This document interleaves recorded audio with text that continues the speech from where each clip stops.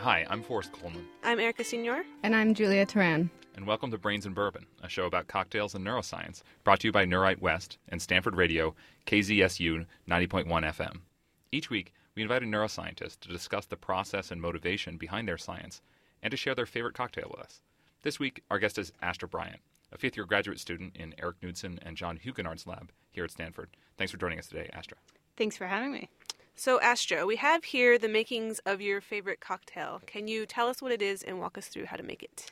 Yes, I can. So we have all the things here for a whiskey sour. You might be able to guess it involves whiskey and sweet and sour cocktail mixer. Mm-hmm. Other things I have on the table in front of me are ice, the cocktail shaker shaped like a penguin that one really needs in order to make a good whiskey sour, and also some cherries to top it all off. When did you acquire this penguin-shaped shaker? So this was a birthday present from my sister, which she gave to me explicitly for use on this show. She heard about it and she said, aha, eventually they will ask you and you must be prepared with a cocktail shaker. Okay, so the ice is now in the cocktail shaker. So this, since it's penguin-shaped, the head of the penguin detaches and is used as a measuring cup. So first thing is it's a 2-to-1 ratio of sweet and sour mix to whiskey. So the sweet and sour mix is going in first. So two heads of sweet and sour mix. And one head of whiskey. We have a Kentucky straight bourbon for this. We also have about 3 more bottles of whiskey from various labs, just in case things get crazy. And by various, crazy. You mean yours? Sort of mine, yeah. I didn't bring all my whiskey in lab. It's important to have a good stash above your desk. Okay, so the whiskey's in, the penguin is closed. It's got a bow tie, by the way. Very important. Yeah. All right, shaking, and now transferring into my iced cup. And lastly, cherry with some juice. So do you remember the first time you ever had a whiskey sour? I actually do. So you go into a bar and they're like, oh, what cocktail do you want? And I never know what to say. So a classmate of mine, Kelly Zalikuski, took a bartending course. And so I tasked her with finding me a cocktail that I could go up in any bar, especially at SFN, because we were going to SFN. And I knew we were going to go to a bar and wanted something that I could just go in and not be stressed about asking. And she's like, okay, well, you drink a lot of whiskey with your lab, so just... if you don't want to order straight whiskey, just have a whiskey sour. You'll love it. It'll be fine. And she was completely correct. This is what friends are for in graduate school. Telling me what to do with my whiskey at SFN. Yes, yeah. Yes it is. Okay, so before you started graduate school, you worked as a technician in John Huguenard's lab. Is that right? That is correct. Okay, so before you started graduate school, you worked as a technician in John Huguenard's lab. Is that right? That is correct. Do you remember your interview for getting that job? Yes, I do. So I went to undergraduate at Bryn Mawr College, which is in Pennsylvania, right outside of Philadelphia. And I was at the stage where I knew I was going to graduate in January. And so I was trying to find a job that I had this idea that I wanted to go to graduate school in neurosciences, but I wanted to make sure that's exactly what I wanted to do. So I wanted to have experience working in a sort of a large lab at a big university. So I had spent the semester of that first semester of my senior year looking on Craigslist for tech jobs. Now, you all laugh, and everyone I ever tell this to starts chuckling, but let me tell you that I, in fact, almost interviewed at 2 places at Stanford because Miriam Goodman was also looking for a tech by posting on Craigslist. It's apparently a very popular thing to do. But in any case, John Huguenard had posted the desire for a technician, and the job requirements included things like being able to lift 20 pounds. So I was like, okay, this is good. Like, I can be a tech in a neuroscience lab. I can lift things. So I had emailed him my resume and said, look, I'm interested. And I got an email back from him saying, oh, it sounds great. Can you come to Stanford to have an in-person interview? And my response was, well, I'm currently in Pennsylvania. I'll be home. So my family's from Mountain View, 2 towns over. I was like, I'll be home in like 3 weeks for Christmas break. Like, can we do it then? He's like, oh, you're in Pennsylvania, are you? So I'm going to be in Philadelphia for a conference. Why don't we just meet up at my hotel? Like, and we'll have this interview. I was like, okay. So I trek all the way to Philadelphia, and we sit down for this conference. I find him in this hotel lobby. Sorry, this is a very important question. What was the state of John Huguenard's facial hair at this point? It was, so for those of you who don't know, John's facial hair varies from clean-shaven to mustache only to Charles Darwin. Yes, sort of. It wasn't bearded, so it was either clean-shaven or mustached. Yeah. So we get there and we sit down, and I'm very nervous. It's the first time, basically, I've really ever done anything like this. You know, a formal job interview. And we sit down. The first question he asked me is, so how long would you stay if I hired you? Like, how long would you be there for? I was like, like a year and a half. This is in December of 2007. So I was like, like a year and a half, because I'd like to apply for graduate schools. And so, I'd start in September of 2009, and so I'd be with you for that long. He's like, okay. That sounds good. That sounds reasonable. Do you play softball? Is his next question. Like, what kind of question is that? Sort of thinking. I'm like, well, I think I might have played in middle school. Does that count? He's like, excellent. Very good. And it sort of goes on there for 45 minutes, at which point he offers me the job at the end of it. At this point, it should be noted that somehow in Googling John for this interview, I had not realized that he was the head of the neuroscience program at Stanford. So I had no idea who he was. So after the interview, after he's offered me the job on the spot, I asked him whether I could have some time to think about it. And I go and I look him up, even, like, again, just to be like, okay, is he doing this sort of thing that sounds interesting? It's this epilepsy thing. What's he really doing? I see on there, it lists him like director, Stanford Neuroscience PhD program. I'm like, oh my God.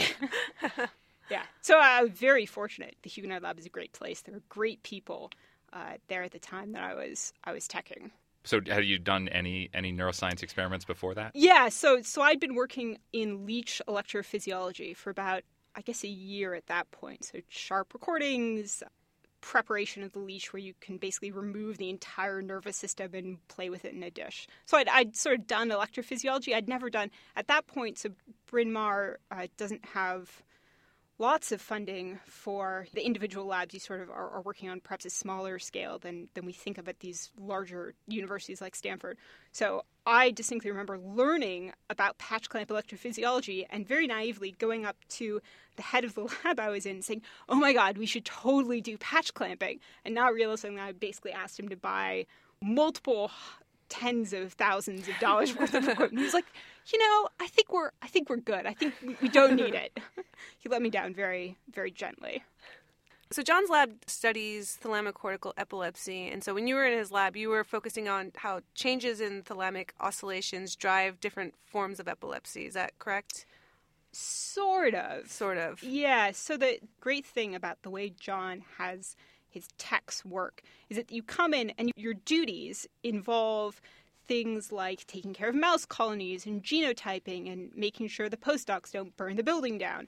But you also are given the opportunity, if you so choose, to have a research project that is your project, that you write up as a paper, you do the experiments, you run the data analysis. So I came in and saying, look, I'm interested in going to graduate school. And John said, great, here's this project that had been started a number of years ago by, I believe it was a previous technician named Boja Lee.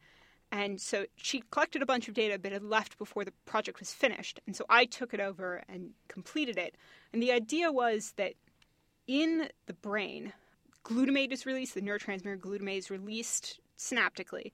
And that glutamate that's released, taken back up into the presynaptic neuron for repackaging into vesicles. And the way that it does that often involves release from the presynaptic membrane being taken up as glutamate by local astrocytes, being converted into glutamine. The glutamine is then released back into the extracellular space where it's taken up by the presynaptic neuron, which then converts the glutamine to glutamate and repackages it in vesicles. So when you have a slice where the extracellular milieu is basically messed up to a significant amount, so the concentration of extracellular glutamate decreases quite sharply from what it is inside the sort of intact brain. So the question had been that because of that, when you have glutamate released into the cleft, is it immediately washed away in your perfusion system, so it's not as ably taken up by the astrocytes and then repackaged. So the idea was that a consequence of this could be that if you have a system that is particularly active, releasing a lot of glutamate, that you might deplete the amount of glutamate you have available, so your activity would decrease over time with sort of more and more activity. And this is what people see when they make epileptic slices? Well, some people see it. It seems to depend very much on the amount of activity in the slices. So in the slice, if you take a thalamocortical slice that has epileptiform discharges and you stimulate every 30 seconds, you give an electrical pulse, over time what you see is that the oscillation gets shorter and shorter and shorter and shorter. Now, you can fully prevent this slow decay if you put into your ACSF, artificial cerebrospinal fluid, the thing that's sort of bathing your slice fake brain juice. Fake brain juice. Yeah. If you supplement your fake brain juice with glutamine, which, if you remember, is the thing that then the neurons take up and convert into glutamate. If you supplement your brain juice with the glutamine, you prevent this, what we termed rundown. And the ability of that to work depends on this astrocytic glutamate-glutamine cycle. Using the thalamocortical brain slice and the epileptiform discharges that you can elicit in that slice was that you have this rundown, that you can prevent the rundown with physiological amounts of glutamine being added to your perfusion system. And then we showed through a bunch of pharmacological blockades that if you block various portions of the glutamate-glutamine cycle, if you block the conversion of glutamine to glutamate, you prevent this. If you block the channels that were hypothesized to take up the glutamine into the neurons, you prevent the effects of the glutamine in preventing this rundown of neural activity. And we also showed, I think the most potentially critical from a therapeutic standpoint, is we showed that the ability of the rundown of activity to exist in the first place is highly dependent on how active the system is. So thalamocortical slices have two modes. So they have the epileptiform activity, but they also, you can generate, if you don't sort of treat them with drugs that turn them epileptic, they will produce these spindle oscillations, which are a slightly different frequency, but they're a physiological activity that's often seen during sleep. They're called sleep spindles. So that activity is not dependent on this cycle. And the idea is that it's a less synchronized network that produces these sleep spindles. And so if you don't have tons of neurons firing extremely robustly time and time again, that you have enough neurons that still have a relatively okay volume of glutamate within them, that they can be fine without this insult of breaking the extracellular milieu into just a river that pulls everything away from the cells. So when a human being has an epileptic fit, do we know what causes it to stop? Is it potentially this kind of rundown that they kind of run out of glutamate, or do we not know? It's hard to know. I think we don't really know. This idea of what pauses an oscillation, any type of oscillation, is really unknown. So this is something that I worked on in leeches. Leech swimming rhythms will stop for no discernible reason. Epileptiform discharges run down and stop. It's quite possible that it has something to do with the dynamics of neurotransmitter and the cells not being able to keep up with the demand, just the physical demand of releasing that much chemical. You know, it probably has also to do with the properties of the neurons themselves and maybe the responses of those cells to each other. It's hard to know. I wouldn't want to extrapolate too much to the in vivo circumstance. And no one's really tested. Like, I don't think anyone's done sort of like put something that captures glutamine into the brain that will cage it once it's released and see if that shortens. Yeah, as far as I know, no one's even attempted to do that. So when you're talking about the brain generating these oscillations, what exactly does that mean? Like, what neurons are being involved and what are the neurons doing? Particularly when you talk about, oscillations being at different frequencies, how do these neurons generate these different oscillations and what does that actually look like? Oh, okay. So there are many different types of neural rhythms in the brain. Some of them are physiological. They happen, like sleep spindles are a type of rhythm that are generated by a network of neurons. So neurons that are connected to each other and have a complex interplay. There are multiple sort of ways that you can get an oscillation out of a network or a series of cells, ranging from individual cells that have pacemakers within them that sort of set a rhythm. I guess this is what happens often in heart cells. They have, these internal pacemakers. And this happens, these cortical cells, that if you sort of provide them with a very specific type of stimulus within them, they're capable of generating this oscillatory rhythm just by themselves for whatever reason. The oscillations that I've worked with for, shockingly, all of my career in neuroscience, from undergrad through my graduate career, have been oscillations that are generated as a function of the interplay between different types of cells. So the thalamocortical oscillations involve excitatory and inhibitory neurons that are coupled together. And if you provide them with a stimulus and certain, in some cases, pharmacological manipulations, they will generate sort of this persistent activity that, based on the connection between those neurons, generates something that looks sort of like a sinusoidal wave. And the frequency of that wave is often dependent on the intrinsic properties of the neurons themselves. So how quickly do their membranes respond to incoming excitation or inhibition? That seems to be a major component of how you generate different frequencies of oscillations. So nowadays you're studying gaze control and attention in chickens. That's definitely what the Knudsen lab studies.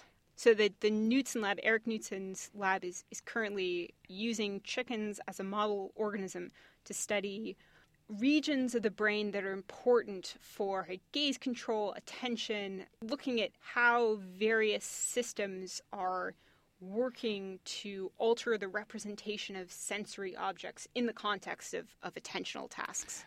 Maybe it would be good to take a step back and ask you, why is it that you have two advisors? So I have two advisors because so I'm an in vitro electrophysiologist. So I like doing things like patch clamping, which is basically, getting a glass electrode to nestle up all sexy-like to a neuron and record from individual cells. So I came into graduate school with just an appreciation, a real love of electrophysiology, which I think is the only way you can actually do electrophysiology, is if you just think it's the be-all and end-all. So it is. I'm going to get in trouble for that. So there was this technique that I really wanted to look at science and questions of neuroscience at that level of circuits and activity of single neurons in a network context. So, but the other part of this was that Eric and Eric's lab were asking some really interesting questions. They have a circuit, which is important for gaze control. It's called the superior colliculus in mammals. So in the birds, it's the optic tectum. And it's really important for gaze control. It seems to be at play with attention. So you see attentional enhancement of sensory information processing within the tectum. So I was really excited about the questions that Eric was asking, because his lab had done a lot of research looking at this idea that you have these circuits within the tectum that seem to be playing a critical role for quote-unquote attention. Most of these were done in a tranquilized owl, so it's hard to call it attention, but it's enhancement of sensory information processing.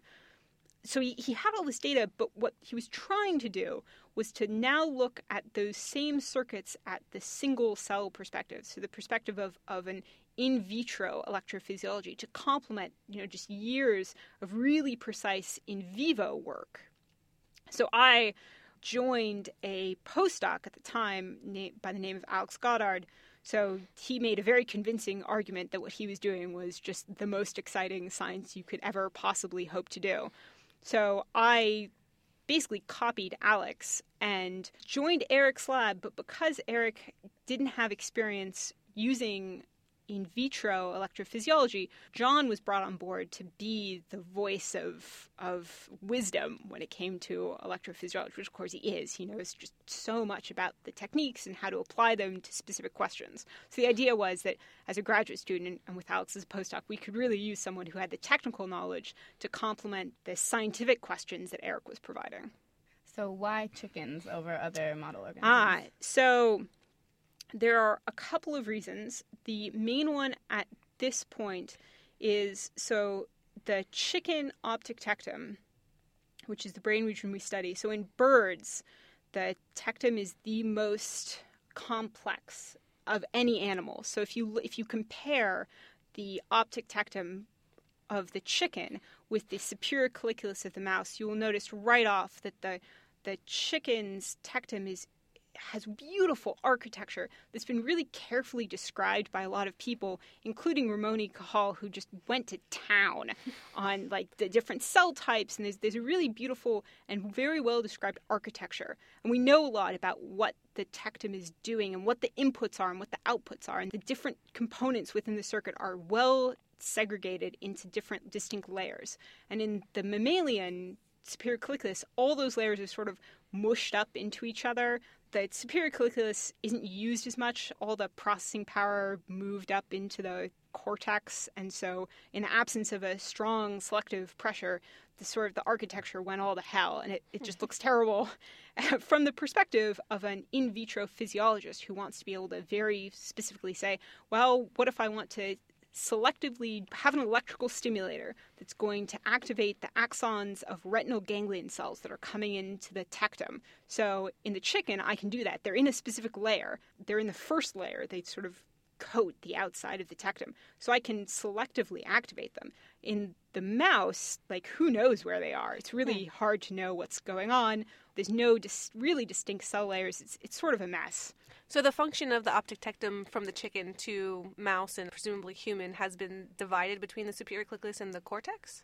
Well, so they're both, so in the human and the monkey and the mouse and the chicken and the owl, I should say. So in all these organisms, so that the optic tectum, let's just refer to it as the optic tectum.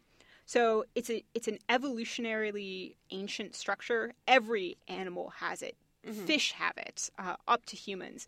And in all of these species, it has something to do, it plays a very critical role for controlling the direction of gaze and also for controlling the locus of attention, So if you electrically stimulate the tectum, you can get eye movements or head movements, or, if you really whack it, full body movements. And you have lots of integration of different sensory modalities. So Eric very classically showed that the optic tectum of the owl has aligned sensory maps of auditory and visual space. So it's this absolutely gorgeous multimodal structure that seems to be, colloquially what it's doing is it's allowing you to say, well, did I hear something or did I see something in this particular portion of space? If I did, let me let the rest of the brain know that I did. And if it's really critical, if it's really bright, it has the potential functionality to say, that was such a salient stimulus in the world that I need to turn to look at it right now, or I need to escape from it immediately.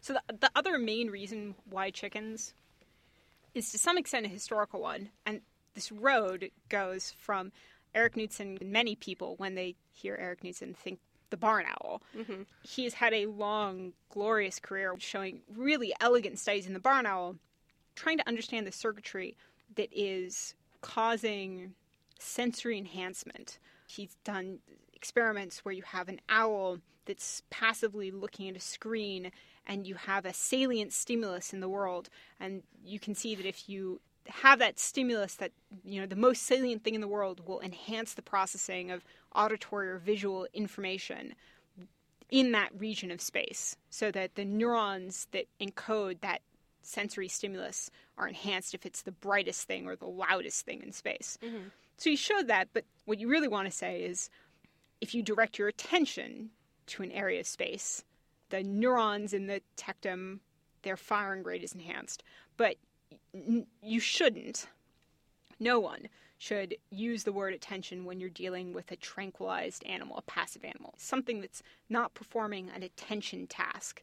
So what Eric wanted was to move from these passive birds into an animal performing an attention task. So he tried doing this with owls, and owls don't make the best behavioral subjects, it turns out. It's hard to motivate them to do anything. They sort of just sit there and laugh at you.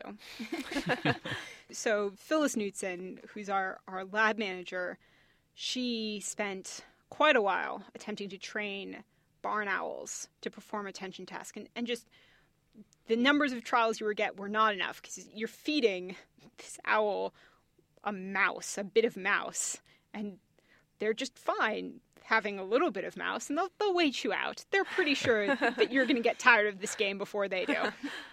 So at the time, before I came into the lab, there'd been sort of this growing desire for an animal that would do an attention task. At the same time, Eric really wanted to sort of get into sort of the circuitry and really pick apart. There's multiple brain structures that seem to be really important for this enhancement of information processing.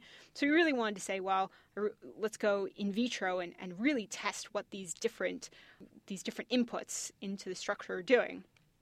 So much as it's difficult to get an owl as an attention model, it's also somewhat impractical to have an animal as a model, or an owl as your model system when you're doing slice physiology, because Eric breeds. He has breeding pairs of owls that raise hatchlings, and then he brings the hatchlings in. So that's sort of an expensive proposition. Yeah, not ideal for slice physiology. So the suggestion was made that we use chickens, which are inexpensive and easy to produce. So I get fertilized eggs from a farm delivered to Stanford. I have an industrial incubator. I pop the fertilized eggs into the incubator, and 3 weeks later I have chicks. That had sort of been the first step. And then someone in lab noticed that these one-day-old chickens in their sort of little housing area, they were all sort of staring at a wall and pecking at a bit of cardboard. And so someone, I think it might have been Alex Goddard, I'd like to credit with him, I apologize if it wasn't him, said, well, these birds are clearly paying attention to something. They've seen it. We can't see what they're intending to, but they're pecking at it. Like, maybe we could train these birds to do an attention task. So in fact, that's what a major portion of the lab has been doing. So I'm currently the only slice physiologist in the lab. The rest of the lab is doing attention in chickens, and any day now, we just had our first paper accepted to PNAS that will bear the title, something along the lines of visual attention in chickens. It's very exciting. Listeners interested in learning more about behavioral tasks in chickens should keep an eye out for the paper by Sridhar Devarajan and team that Astra mentioned, to be published in PNAS.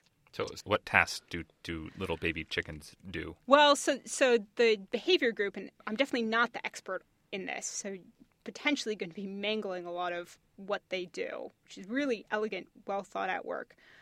A lot of the things we have them do is we actually get fully grown adult hens, and they can be trained to do things like an orientation discrimination task. So if chickens are looking at a screen, on the screen shows up either a grading, a circular bit of grading that is where the bars are horizontal or the bars are vertical. And if they're horizontal, the animal reports one thing.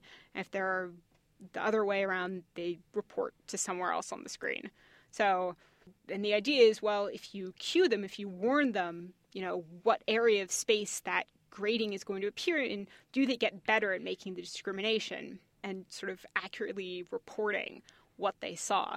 And then the eventual plan, Jason Swartz in the lab, who's a postdoc, will be recording from their tectum to see whether the neural activity changes if their attention is directed to that sort of location in visual space he's recording from. All right. Can you explain something for me? You were Sure. describing how, what Eric is really interested in is this effect where you shine a stimulus on a portion of the visual space and that enhances visual processing. But you're a slice electrophysiologist. How are your slice experiments helping provide insight to how the animal does this thing that obviously involves, their eyes still being connected and so on and so forth? So what I've sort of not done is explain the basic concept of this circuitry that's at play here. So that will make this a lot clearer why what I do is at all relevant. So the tectum can be sort of divided into a few general categories, the layers. There's on the order of 13 layers in the optic tectum, and we can divide those layers into these groups. So you have a couple layers that are dealing primarily with visual information, and they output up to visual thalamus. You have another group of layers that are dealing with multimodal sensor information. They go to multimodal thalamus as well as to sort of the brainstem nuclei dealing with gaze control. And into this brain region, you also have two associated nuclei, one of which is a GABAergic, so an inhibitory nucleus, and the other one is cholinergic, so releases acetylcholine.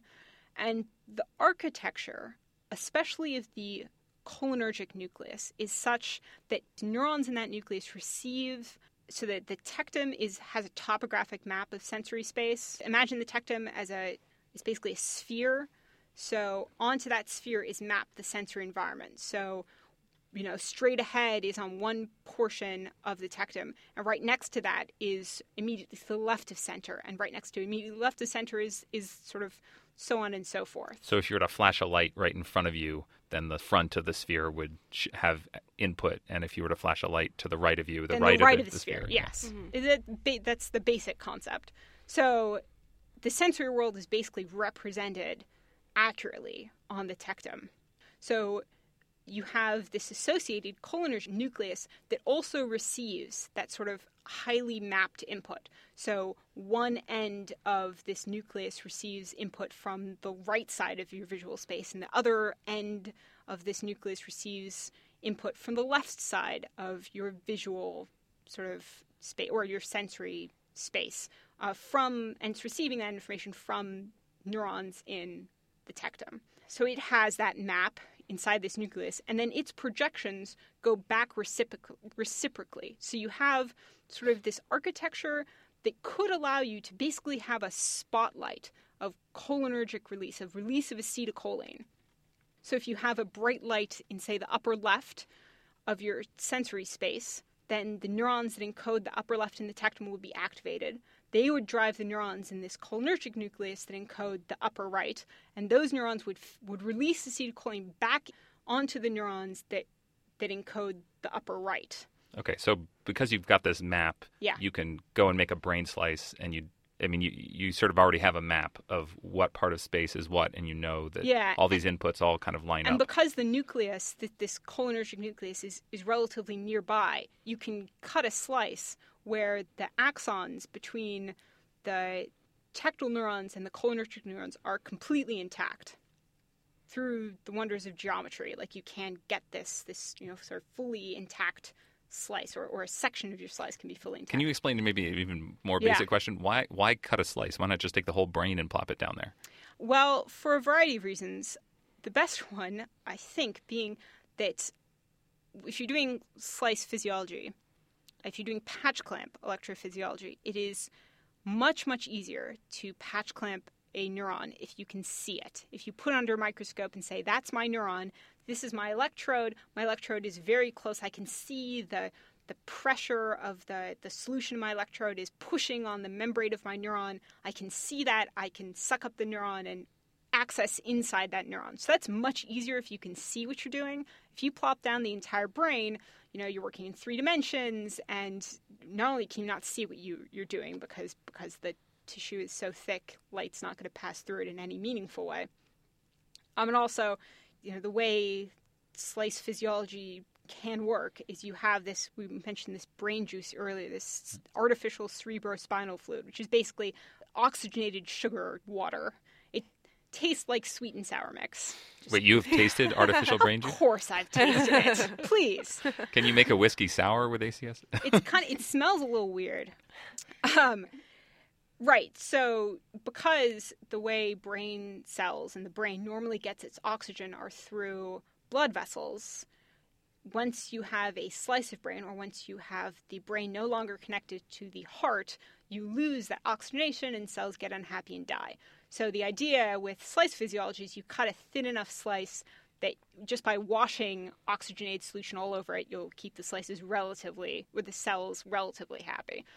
So the question is, if you take an owl and you inactivate, you pharmacologically silence this cholinergic nucleus, what you see is this huge deficit in the enhancement of sensory encoding that happens. You know, I mentioned that if you have a really salient stimulus, then you see that the neurons are more active than if something else in the world is more salient.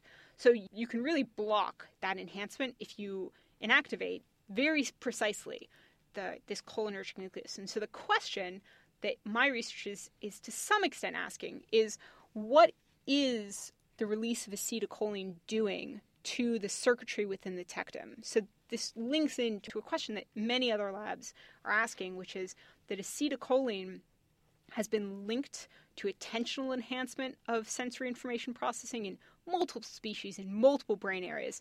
But the exact mechanisms underlying that enhancement, what the neurotransmitter, the neuromodulator acetylcholine is actually doing to cells and circuits, remains relatively opaque.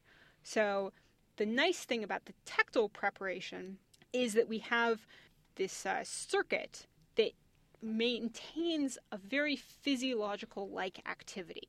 So the additional component of this is, getting back to oscillations, is that when you have that really salient thing in the world, what you do is you trigger this persistent rhythm called a gamma oscillation. Gamma means that it's, you know, somewhere between 25 and 60 hertz frequency activity.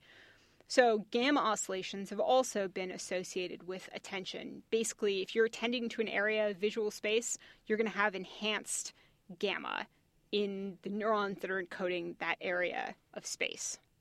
Right. So what we have in the tectum, and what differentiates the tectum and the tectal slice from any other brain slice and brain region is, in any other animal, is that we know what the circuitry is that generates the gamma oscillation, and without any pharmacological manipulation to the slice, we can provide electrical stimulation of visual inputs and trigger this gamma oscillation.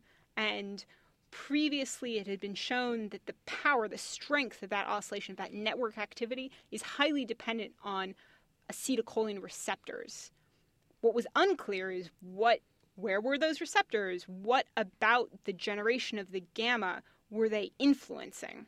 Mm-hmm. So where's the acetylcholine coming from then? So it's coming from this associated nucleus that is in the slice. So that the tectum sort of looks like a wagon wheel, and it surrounds an area of sort of nuclei, and one of those nuclei is this cholinergic one. So if you cut a slice that has the axons connecting the tectum to the cholinergic nucleus and back again, in those slices you can provide this sensory-like electrical stimulus by electrically driving the axons of retinal ganglion cells, and you can trigger this gamma oscillation that looks identical to the oscillations recorded in vivo. Absolutely identical. So you can make sort of a fake bright spot happen. Exactly. That's basically exactly what you're doing. And then, because you're in vitro, you can then say, well, what are the cells that are, where in the slice is the acetylcholine having its effect? Is it influencing the generation of the gamma oscillations? And if it is there a specific part of the circuit that generates those oscillations that is being influenced? And so have you been able to figure that out, which cells are generating the gamma oscillations? Yeah, so this work was again done by Alex Goddard. So he showed that much like in the gamma generation that seems to be occurring in the cortex or in the hippocampus, it involves two major components. So a gamma oscillation is persistent. It lasts for a long period of time. You activate the circuit sort of briefly, and then it lasts for 100 to 200 milliseconds afterwards. So that persistent activity is dependent on NMDA receptors, so a particular type of excitatory receptors that respond to glutamate. So persistence dependent on NMDA receptors, and then the rhythm is dependent on GABAergic inhibition. And the idea is that you have excitatory and inhibitory neurons that are driven to fire for a long period of time, and then the interneurons, that the inhibitory neurons, are coupled to each other, most likely. And the interaction between those two carves out the gamma rhythm from this persistent sort of step function. That's the basic model. Yeah. What we can say is that there are excitatory neurons that export the oscillation to the cholinergic nucleus, and if you record from them, you can observe that they get rhythmic excitation and rhythmic inhibition, and it's rhythmic with gamma power. And that what the acetylcholine appears to be doing is, so if you take this slice that where acetylcholine is being re-released back onto sort of the gamma oscillator, if you then block acetylcholine, if you're measuring from those excitatory neurons that are the sort of exporting the oscillation, what you see is that the amount of inhibition they receive, which is strongly rhythmic at gamma, is significantly reduced if you block acetylcholine. And what appears to be going on, and sort of I'm in the last stages of really showing this beyond the shadow of a doubt, is that there are a subset of the inhibitory neurons that are critical for the generation of the rhythm.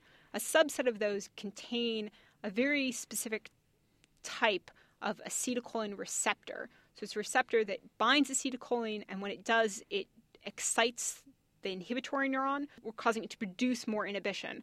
And that increase in inhibition makes the gamma rhythm stronger because of, it's basically injecting additional drive into the system. So what's cool about this is that from the perspective, if you think about acetylcholine throughout the brain as a neuromodulator, where the sort of persistent struggles that neuroscience as a whole has had with dealing with acetylcholine is that on the one hand, you have this idea that, well, it seems to be important for spatial attention, for very precisely modulating the activity of particular subsets of neurons. But on the other hand, the projections of the cholinergic neurons are very broad. They're not spatially precise at all. So how do we reconcile these two things? So whereas in the tectum, the spatial precision of the cholinergic neurons is pretty high, what's not precise about them is that they're releasing acetylcholine across all the layers of the tectum, which, as I mentioned before, contain many different processing units. So there's the unit that processes visual drive, there's a unit that processes multimodal drive, and then sandwiched in between them is the unit that generates the gamma oscillation. And what it looks like is that in order to get a specific effect on the gamma oscillator, an effect that you wouldn't necessarily want on the neurons processing visual stimulus, the way you have that specificity of targeting, despite the fact that the axon of the single neuron is releasing acetylcholine across all of the processing units, the way you get that specificity is by very precisely targeting the receiver and targeting that receiver onto the specific neuron that you want, and having the identity of that receiver be very tuned to the type of modulation that you want to achieve. So in the realm of acetylcholine receptors, there are some that are able to be driven for long periods of time. So lots of acetylcholine means that they'll be driven for, as long as there's acetylcholine around. There's others who stop being active very quickly after acetylcholine sort of gets into the prep. And because what you have in the gamma oscillator, in order to modulate this gamma oscillation, which is prolonged, it's going on for a long period of time, it sort of makes intuitive sense that you'd want a receiver that's able to respond over a prolonged period of time and sort of not start to ignore the acetylcholine being released over and over again during the 100 to 200 millisecond release event. So you're saying it works kind of like our cell phones in that the broadcast signal is sent throughout the air everywhere, and it doesn't know where my phone is, but it's because my phone specifically has got the receiver to pick up that signal that I get. It's very like that. I perhaps have often gone into neuroscience with this thought of, well, you really want the neuron you want very specific targeting on all aspects of this. You want the incoming neuron to be very precisely targeting to its partner on the other end. But what the cholinergic system seems to be doing, not only in the tectum, but also in the cortex and likely in the hippocampus, is it's sort of releasing its signal everywhere and counting on very precise receivers to pick up and do with that acetylcholine whatever the circuit that those receivers are modulating need. So another part of your project has been to develop optogenetics in chickens. So first, can you just explain what optogenetics is for any listeners who aren't familiar with the technique? Sure. It's a technique that allows us to take proteins that respond to light, and we introduce those proteins into cells, and depending on the specific nature of that protein, when you shine a particular wavelength of light, a particular color of light, you can either make that cell more active or less active. And it's work that's sort of revolutionized the field of neuroscience because it allows you to very precisely, with temporal and cellular precision, say these neurons and these neurons alone, I'm going to turn them on now and not later, but just at this exact moment in time, they will be on or they will be off. So what are some of the other ways that people had turned neurons on and off, and how are they worse than optogenetics? Right. So that, the main way, and in fact the way that has been used to great effect in many labs, including the Knudsen lab, is using pharmacology. So taking a drug that silences neurons. And so the great thing about this is it works really well. You silence neurons. The bad thing about this is that there's no temporal precision. You turn them off, they're going to be off for, 5 minutes to half an hour. And there's going to be some wiggle room in there. But what you aren't going to be able to do is say, okay, in this 30-second window of time, these neurons will be off, and the next 30-second window of time, they will be on, which is what optogenetics allows you to do. And it also allows you, the drug approach, the pharmacological approach, says, I'm going to put this drug into this region of the brain. So all the neurons in this region will be turned off. What the optogenetics allows you to do is say, I only want these neurons that express this particular marker, this particular protein. They will be the ones that I will turn off with my light or turn on with my light. And that's through genetics and viruses, and it's great. So when I joined the lab, this was sort of just exploding onto the scene of neuroscience. And Eric and I sat down and we said, well, what would be absolutely wonderful is if we could take this cholinergic nucleus and we've stimulated it in vivo, and we can puff bits of acetylcholine onto the slice. But what would be really great is if we could use light to trigger the activity of these cells, both sort of with high temporal precision in an animal as well as in my slice preparation. And there's sort of some associated really cool questions involving, the specific nucleus and exactly what neurotransmitters it's actually releasing that can only be answered with optogenetics. So as a sort of very bright-eyed, bushy-tailed young graduate student, I said, oh, this will be easy. Everyone's doing this. So it was at that point that I, for better or for worse, coined the phrase the opto chicken, which I think has taught me a valuable lesson in project branding, because it's been my experience that, this is a very funny, evocative name, the opto chicken. Somehow better than optomouse. Oh, yeah. Let's be honest, chickens are just inherently funny. And you're just putting the word opto in front of it, and you're just like, the possibilities are endless. So it wasn't easy? No. So it turned out that there were a couple of things that I had not anticipated.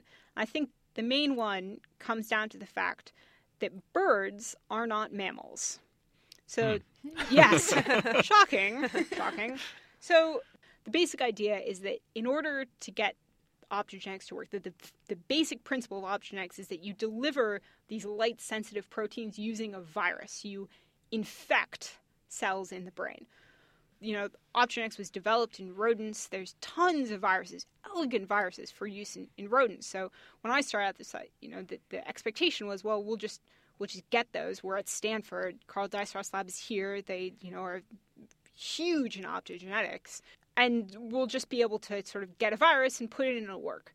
So we did an experiment where we sort of took a bird, a young chick, and we put a virus in, and we saw some really quite respectable cells glowing green, which was our marker that the virus had sort of been gotten into the cells and had infected them, and it was great.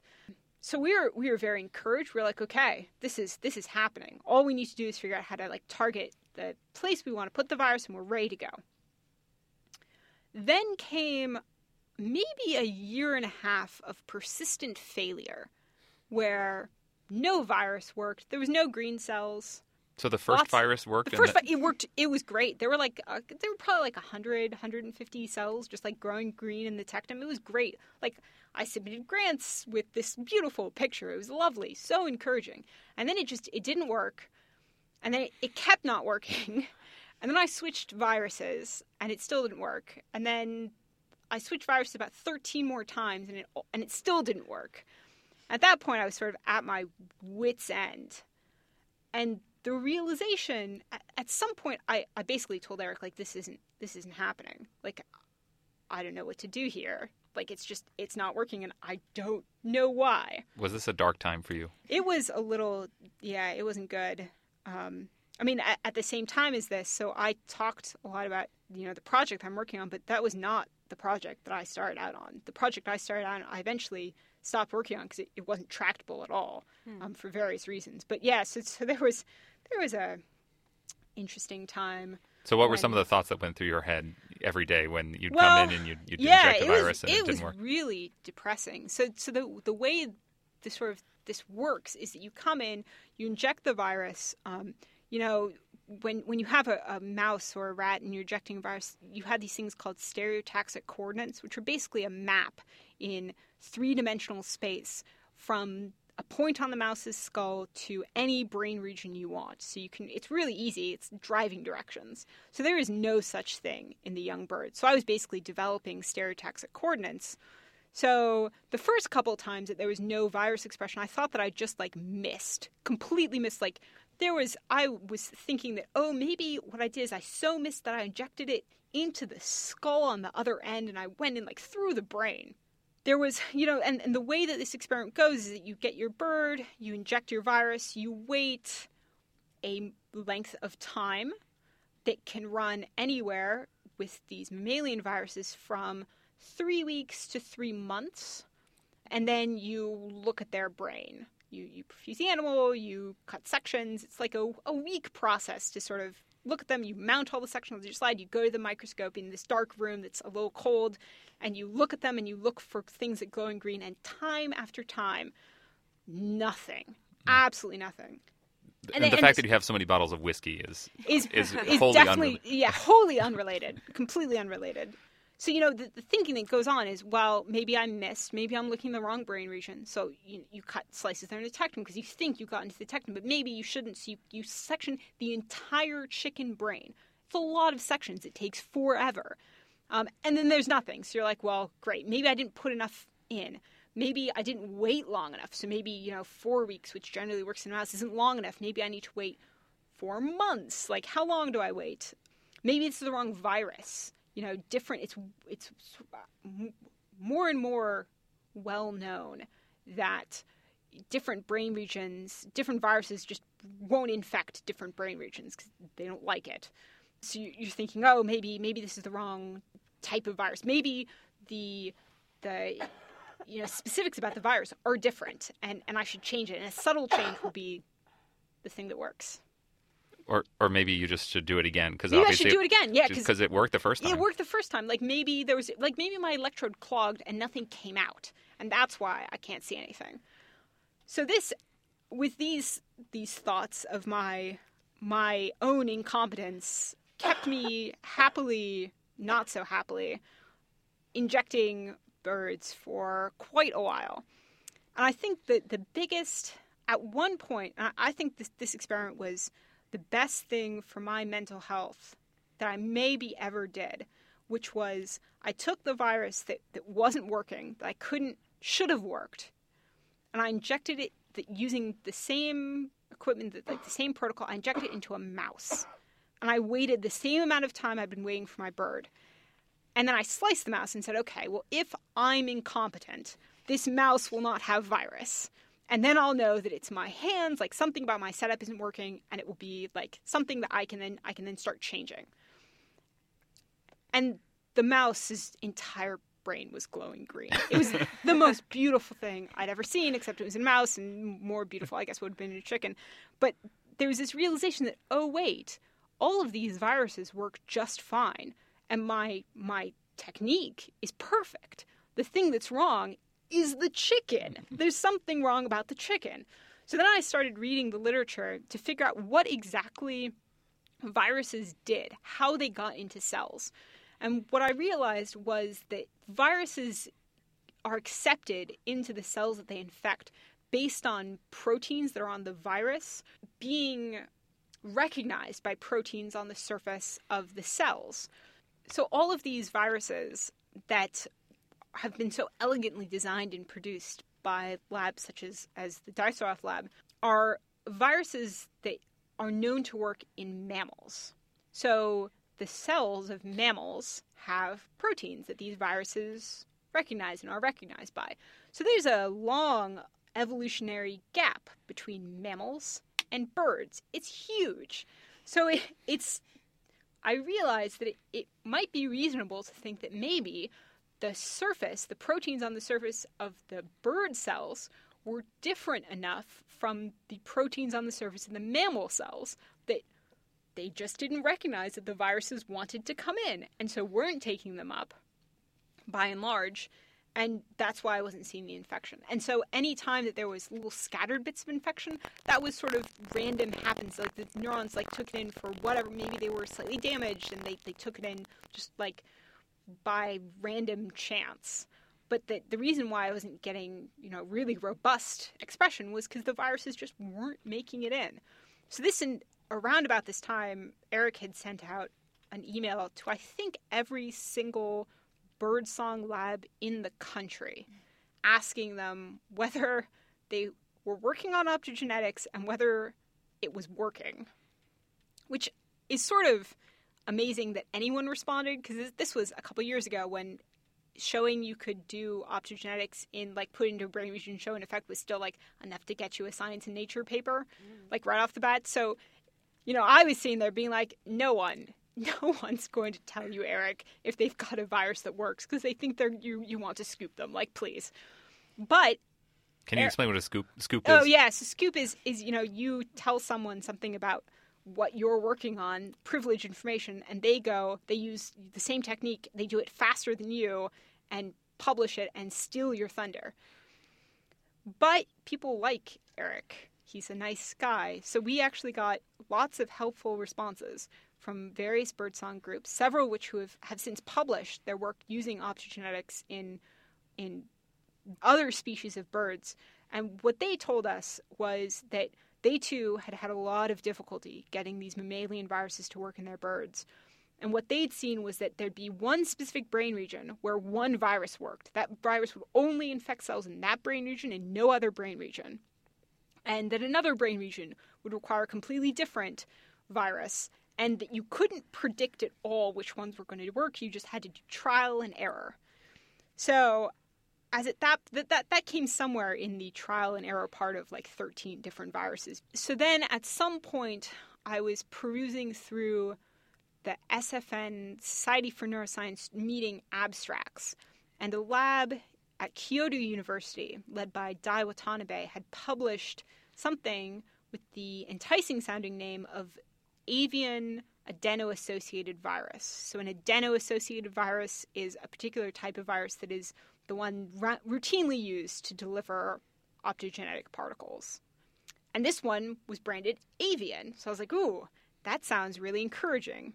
And they, in fact, showed in this poster, and then very soon after a PLOS One journal article, they developed an avian virus that infected chicken neurons extremely robustly, very rapidly, and they could get fluorescent proteins into these cells. And this was sort of amazing to me. It was blindingly fast. It worked. They published that it worked in chicken cells. This was great. So I went up to Eric when sort of became clear that they'd published this. I said, Eric, I need you to activate your PI powers and email this guy. Like, you need to email him and say, can he send us this virus? And we need to try it and see if it works. So what I didn't know is that this particular Dai Watanabe had gotten, and what Eric didn't know, in all fairness, was that the head of the lab at Kyoto University had done his postdoc with the same person that Eric did his postdoc with. We didn't figure this out until after we had sent them this email saying, hey, we really loved your PLOS One paper. Would you be interested in having us test in vivo your fluorescent proteins, and are you at all thinking of developing optogenetics in them? Bless them. They sent us virus and said, here, please try it. We tried it. They'd tried it in cultured neurons. They said, we'd love to know what happens if you inject it into a living brain and then, see whether it's feasible to use as sort of this delivery mechanism. And it works great. It's really exciting. So the current state of this project, so that was a year ago now.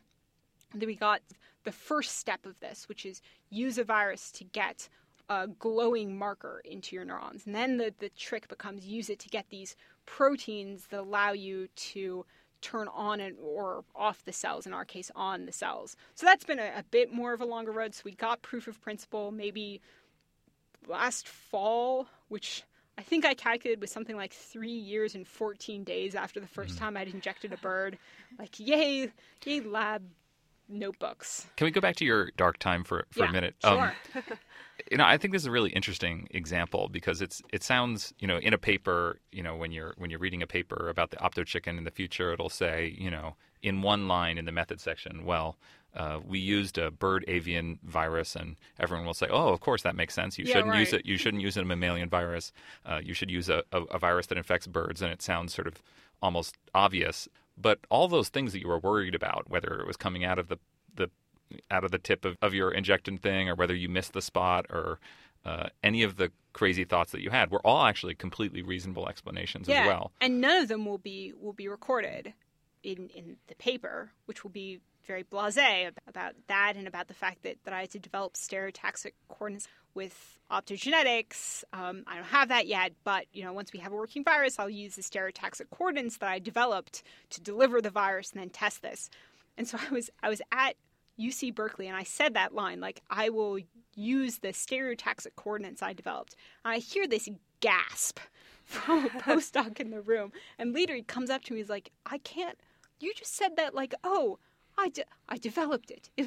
It took an afternoon. He's like, people didn't understand like what it takes to go in blind into a brain, not know where you're going, and systematically alter where your electrode or whatever you're sticking into the brain to mark where you've been, to systematically alter that in a way that allows you to figure out the precise 5 millimeter zone that you want to target. I mean, there is a reason they call it brain surgery, I guess.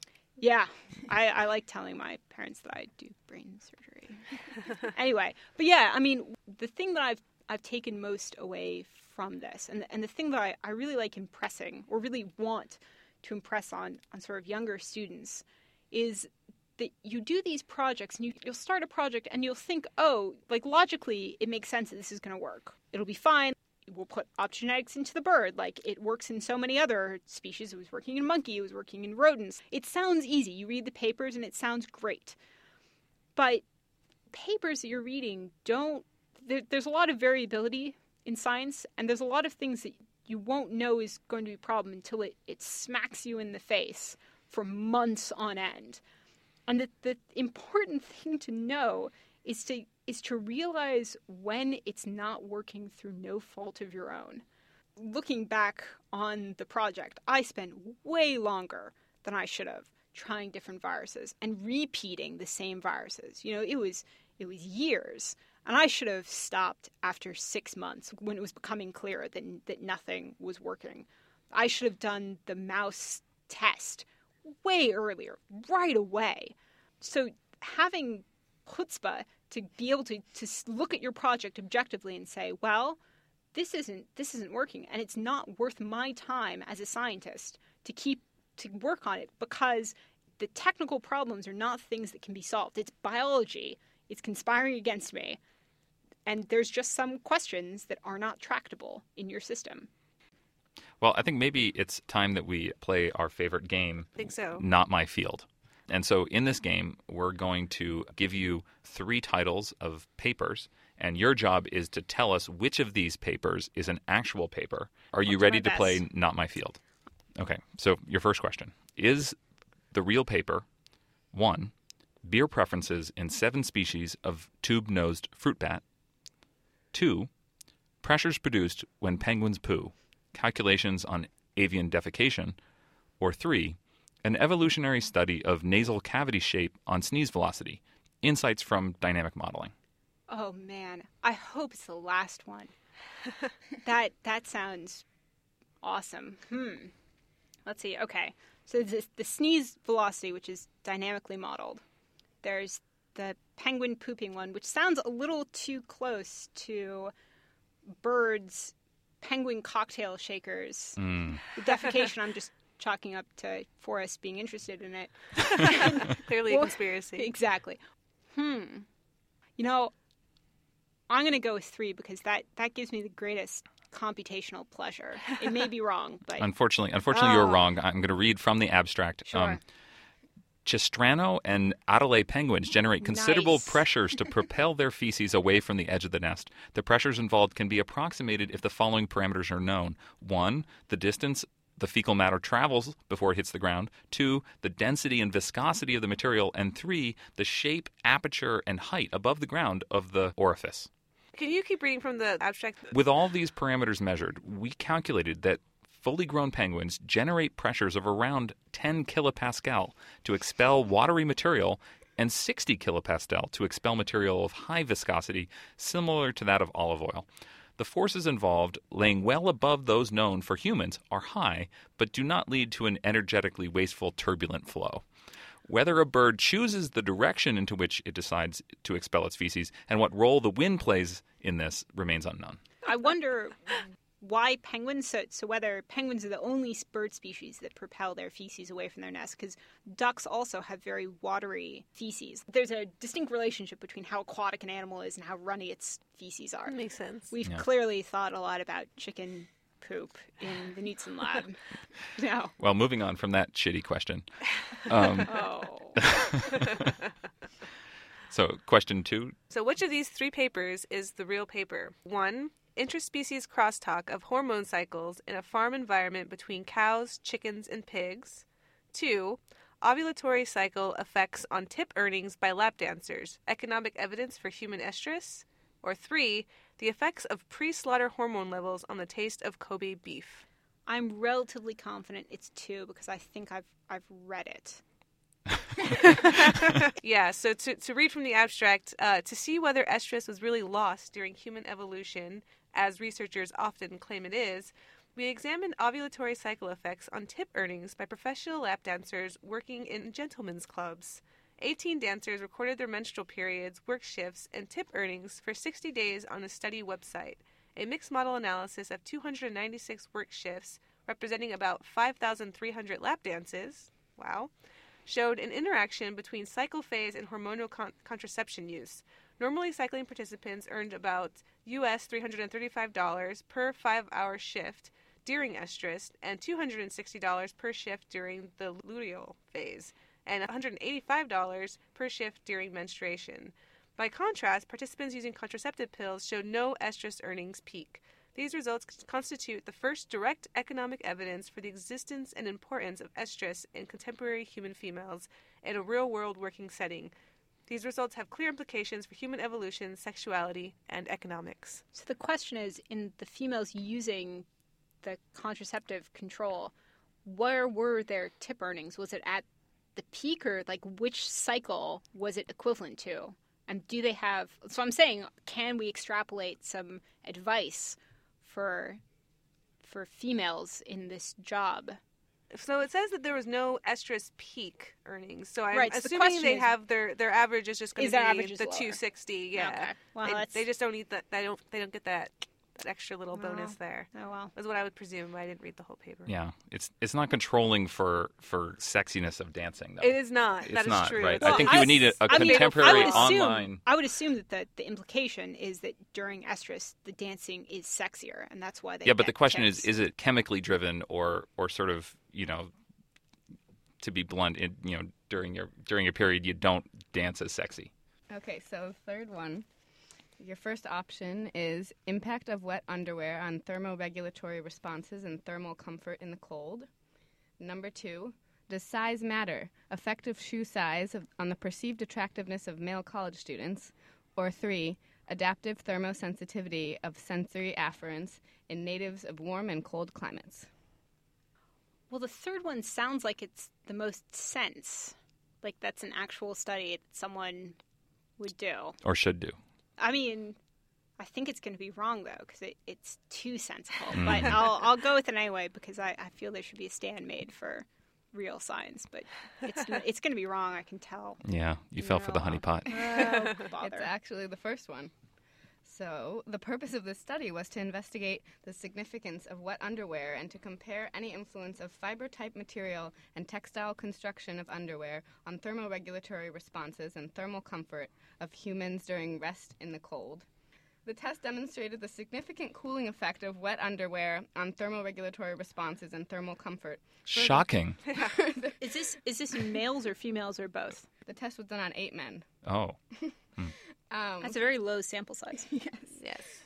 Further, the test showed that textile construction of underwear in a 2-layer clothing ensemble has an effect on the evaporation rate of the clothing during rest in the cold, resulting in a significant difference in mean skin temperature. Gosh. Yeah. Yeah, this is deep and unexpected. Don't wear wet underwear and No, wear you layers. don't wear wet underwear. Oh, that's we don't right. know. We don't know. Yeah. We're still. I can do anything. Can't Just overgeneralize. Yeah. Exactly. Okay, well, thank you so much for joining us. Oh, it's my pleasure. And thank you all for listening. Come have a drink with us next week when our guest will be Mariko Bennett, a 4th-year MD-PhD student in Ben Barris' lab here at Stanford. Brains and Bourbon is a production of Neurite West and KZSU. This episode was produced by Forrest Coleman, Julia Turan, and myself. For more information about Brains and Bourbon and Neurite West, please visit our website at www.neuritewest.org. That's www.neurritewest.org.